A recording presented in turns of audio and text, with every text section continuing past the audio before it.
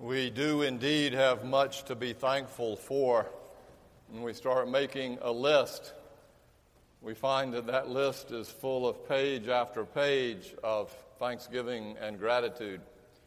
And this church especially, in its ministries and in its music and in its education and in its membership, continues to do amazing and wonderful things to the glory of God, which, as one of your pastors, makes me very thankful.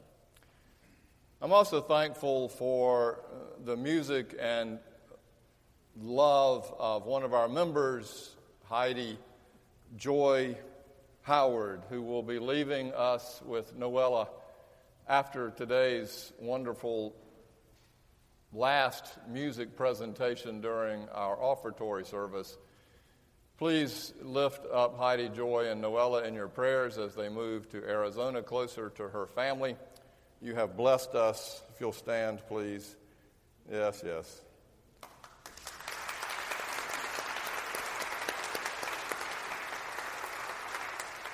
You have blessed us in many ways. One of the things about being Presbyterian is that we try to take education seriously. One of our beginning mission statement, searching thoughtfully. Maybe that's why so many of our great universities, like Princeton and Harvard and Presbyterian College, have been built on the religious foundation of Presbyterianism or Congregationalism, first cousins. This grounding in education reminds me of the story of the Reverend Dr. Baptist preacher who was invited to preach 3 days at a country revival.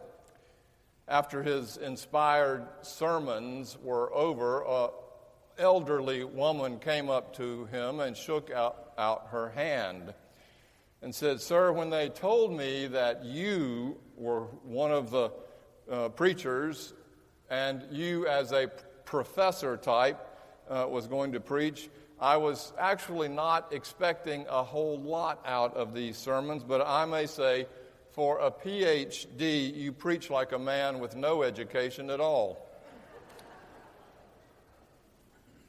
This morning, being July the 3rd, I would like to take an educated stab at why we as thoughtful Christians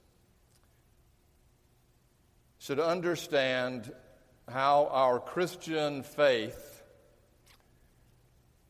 enlightens and even serves as a building block of our American democracy. And why, in some sense, I think that democracy is in jeopardy.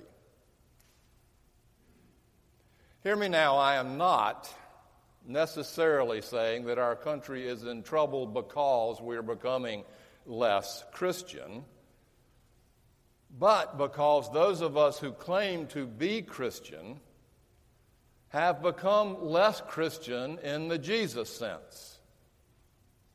We have lost our saltiness, as Jesus said in the parable. To start this, we immediately think of those radical Christian right preachers who harangue constantly about how we need to take our country back to the Christian nation we were once when our forefathers fought for freedom and democracy. In reality, do we really want to go back there? Before the Constitution and the Bill of Rights, there was not a lot of religious freedom. The Puritans were adamant about the fact that you did it their way or you suffered persecution. Religious freedom grew almost inadvertently when Roger Williams, a dissenter, left the Massachusetts colony and moved to Rhode Island, or when William Penn moved to what is now the state of Pennsylvania and began to understand religious freedom apart from doing it exactly the way the church says. For 150 years, there was no religious freedom really until the founding fathers began to come together and imagine a nation that was built on such freedoms. To say that we should go back there is a little bit like saying we should become Puritan again, or what some people accuse the radical Muslims as trying to do in creating Sharia law. I'm coming from the opposite place from that. Not so much wanting our country to be more Christian, although that wouldn't be a bad thing, but to want us as Christians again to be more like Christ. Which is to say that our Christianity has to become more pluralistic and accepting of our differences, and in the end, I think, more democratic. Not just because it is good for democracy, but because it is the Christian thing to do. So I'm going to start with a text that comes from Galatians 5. It's known as the Magna Carta of Christian liberty, written by the Apostle Paul to the churches at Galatia. It begins in the first verse of chapter 5. For freedom, Christ has set us free. Stand firm, therefore, and do not submit again to the yoke of slavery. And the slavery that Paul is talking about is the rule that the itinerant Jewish preachers, remember they weren't Christians yet, they were still Jews who believed Jesus was in fact the Messiah. The itinerant Jewish preachers were coming into Galatia and saying, if you do not follow the rules of the Torah, specifically circumcision, you will not be considered a true Jew. Paul says, we have been set free from that, therefore do not submit again to the yoke of slavery. And then in 5:13 he says, for you were called to freedom, brothers and sisters, only do not use your freedom as an opportunity for self-indulgence, but through love become servants to one another. For the whole law is summed up in a single commandment. You shall love your neighbor as yourself. If, however, you bite and devour one another, take care that you are not consumed by one another.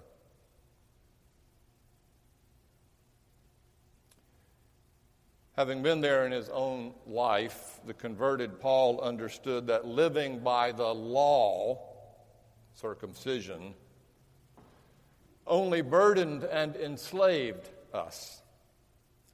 It is instead only by living out of the free grace of Jesus Christ that we are given true freedom through his love and sacrifice.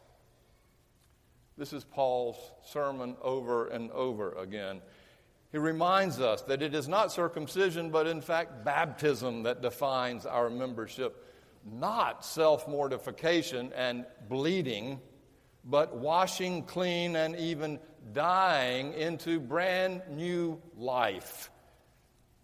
A life that gives our own ego-centered selves over to something greater than we are, and that is a discipleship and following of the one we claim to be the Word of God. This Christian freedom, Paul says, is not so that we can do anything we want. We need to be real careful when someone says, I love this country, it allows me to do anything I want. That's what we sometimes hear 14-year-olds say in response to good parenting. I just want to do what I want.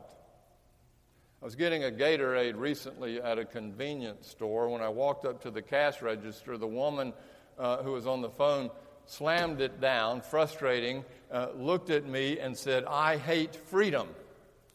Thought, oh my gosh, I'm about to get into some conversation about states' rights or something. And so, looking sort of indifferent, she began to expound on what she was saying. I just got off the phone with my 14-year-old daughter. I don't really hate freedom. I just hate the fact that my 14-year-old daughter is at home with no structure and nothing to do this summer. She's got way too much time on her hands, and she's making bad choices. With too much freedom, we will do anything we want, not only as 14-year-olds, but no matter our age. There must be something to be tethered to. There must be structure. There must be responsibility and expectation. When Paul calls for Christian freedom, he's not saying that anything goes, your own indulgences, but that now in this new life in Christ, we are set free to do what Christ wants us to do. Through love and through respect of your neighbor, doing unto them what you would want them to do to you. It's the whole law, he says, summed up in one single commandment. It's not just a Christian commandment, by the way. It is a Jewish commandment, a Muslim commandment, a Hindu commandment, and a Buddhist commandment. All the major religions claim the Golden Rule as one of the primary building blocks of faith. And as Christians, if we claim to be set free from all the powers and pressures of the cult or the tribe or society that tries to tell us that we are this or we have to do that in order to be a member, as Christians, we are instead tethered to and obligated to live out this law of love. It's as simple as that. This is what we are tied to. And when we do not stay tied to this, to at least own up to it that we are not staying tied to it, we cannot experience the forgiveness of the freedom of forgiveness and the power of grace. Now, saying all this sounds sort of, I know, hooey, gooey, Hollywoodish, not, but I'm not talking about romantic idealism here. The law of love only comes at great cost. A courageous willingness to follow that law that our founding fathers gave themselves over to at great cost, but most especially the cost of Jesus Christ in facing his death. What does it look like? This law of love, Paul says it looks like serving your neighbors, servanthood, just like Jesus did. He never tried to coax or threaten or force others to believe a certain way. He simply loved them where they were, whatever religion, whatever nationality, whatever vocation, whatever race they happened to be. Then, after loving them, he expected them to love others the same way. This looks like freedom from Christ, not a freedom from or freedom to do something, but freedom for something. Freedom for something. In our founding fathers' understanding, the freedom that we have is a freedom for civility, for learning how to live together even though we do not all agree, for something greater than our own needs, which I'm afraid we are more and more losing a sense of. Underneath our house of freedom, our founding fathers built ties to a foundation that is built on our rights. Yet those rights are second always to our responsibilities. It should be called the bill of privileges or the bill of responsibilities. Not the least of which that we are to treat others the same way that we wish to be treated.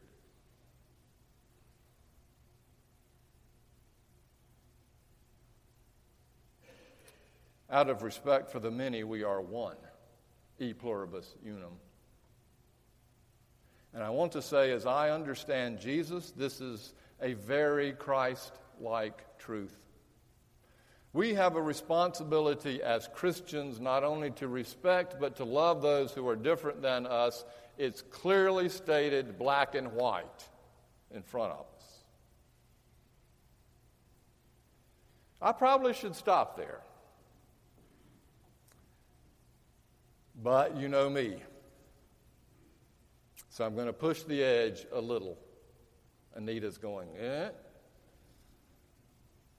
The first thing this law of love holds us accountable for is understanding that our own particular view and vision of politics, the way we vote, the way we think and react, is not universal and absolute and therefore not ultimately right, but limited to our own small, tiny perspective. As they say, we love that saying, I am often wrong, but never in doubt. So what follows in a very limited, tiny perspective way, from my own quasi-religious, educated perspective, is the way I read and understand what is before us as we try to figure out the way Jesus calls us to live in an ever more complicated and ambiguous world. I know not all of you will agree with me, in which case I honor that disagreement and hope that you can come to me with civil conversation. With all that disclaimer, as Americans, our Constitution may, depending on how you interpret, give us the right to bear assault rifles with 30 armor-piercing bullet clips. But as Christians, as I understand Jesus' way, we have a responsibility not to give in to the fear and paranoia that may propel us to want a gun like that in the first place, whose only purpose is to maim and kill other human beings as easily and as quickly as possible.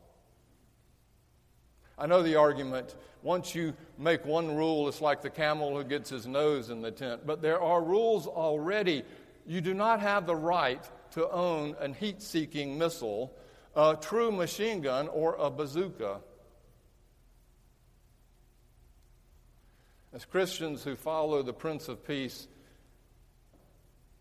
we are called to work for better ways to help govern who gets guns and who should not. Number two, as Americans, our Constitution may give us the right to freedom of speech, which may be interpreted as the right to tell lies about our political opponents, to cover up and stretch the truth, to instill fear in the population with hyperbolic and untrue words about Muslims and immigrants, or to hold semi-clandestine airport meetings with the Attorney General. But as Christians, we have a responsibility not only to not give in to this and this kind of rhetoric and phobia and mistruth, but to call it down, especially when it is done by those claiming to be Christians, whether they be Presbyterians or Methodists. As Americans, number three, we may have the right to abortion regardless of the reasons, depending on the stage of fetus growth. But as Christians, we have a responsibility to decide, first, whether we have the right to intimate relationships when there is no commitment to intimacy. And second, whether bearing the child might be the most godly way to respond, maybe through the loving care of the mother by the church, there is one, or something that results in adoption, or supported single parenthood, or, God forbid, the expectation that the father will man up and seek marriage or at least responsibility. Not in every case should these options be followed regarding abortion, but in way more cases than there are now. As Christians, abortion is a tragedy and should only be the last desperate resort, which, if chosen, should not end in shame but forgiveness. 4, As Americans, we can take the sides and have the right to demonize the other if we choose. But as Christians, we may not do this. We may not agree with each other. We must follow the law of love, nevertheless, in those disagreements. Otherwise, as Paul caustically warns, as we bite and devour each other, take care not to be consumed by each other. Civil discourse gives the benefit of the doubt to the other and listens intently, trying to understand what they are saying. For Christians, the question, you see, is not so much about our right to do what we want as our responsibility to follow the way of Christ. Seasoned by the salt of love, at least from our Christian perspective, our country and our world would look like a lot better place to live in. Seasoned by the salt of love. When Thomas Jefferson was named president, he invited James Madison's wife, Dolly, to help him host official events since he was at the time unmarried. It was not cupcakes that Dolly brought to him, but instead a plate of hospitality and democracy. When he held a dinner in the White House, he would scandalize foreign ministers and aristocrats by receiving them in carpet slippers. So anxious was he to break with traditional formalities that at official dinners guests sat down pell-mell, first come, first served. Jefferson believed that republicanism required a revolution in manners and customs as well as in government. In other words, the seat you get at the table is not based on power or aristocracy or wealth or even religion.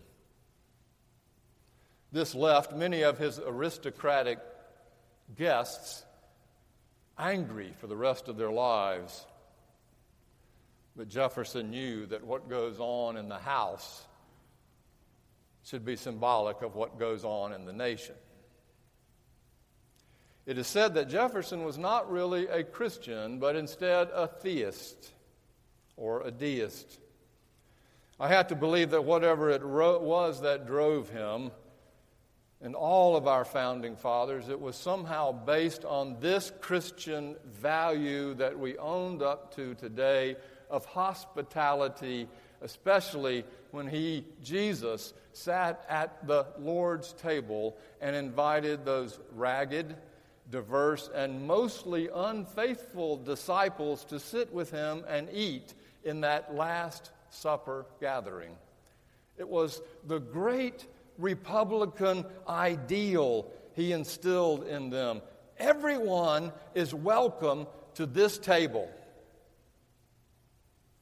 A table where Jesus serves them and loves them, and then sets us free from the burdens of righteousness and guilt that surely follow our denials. And in that food, you see, he obligates us. He feeds us. He nourishes us to live in the world the way he did. We will sing in our third hymn,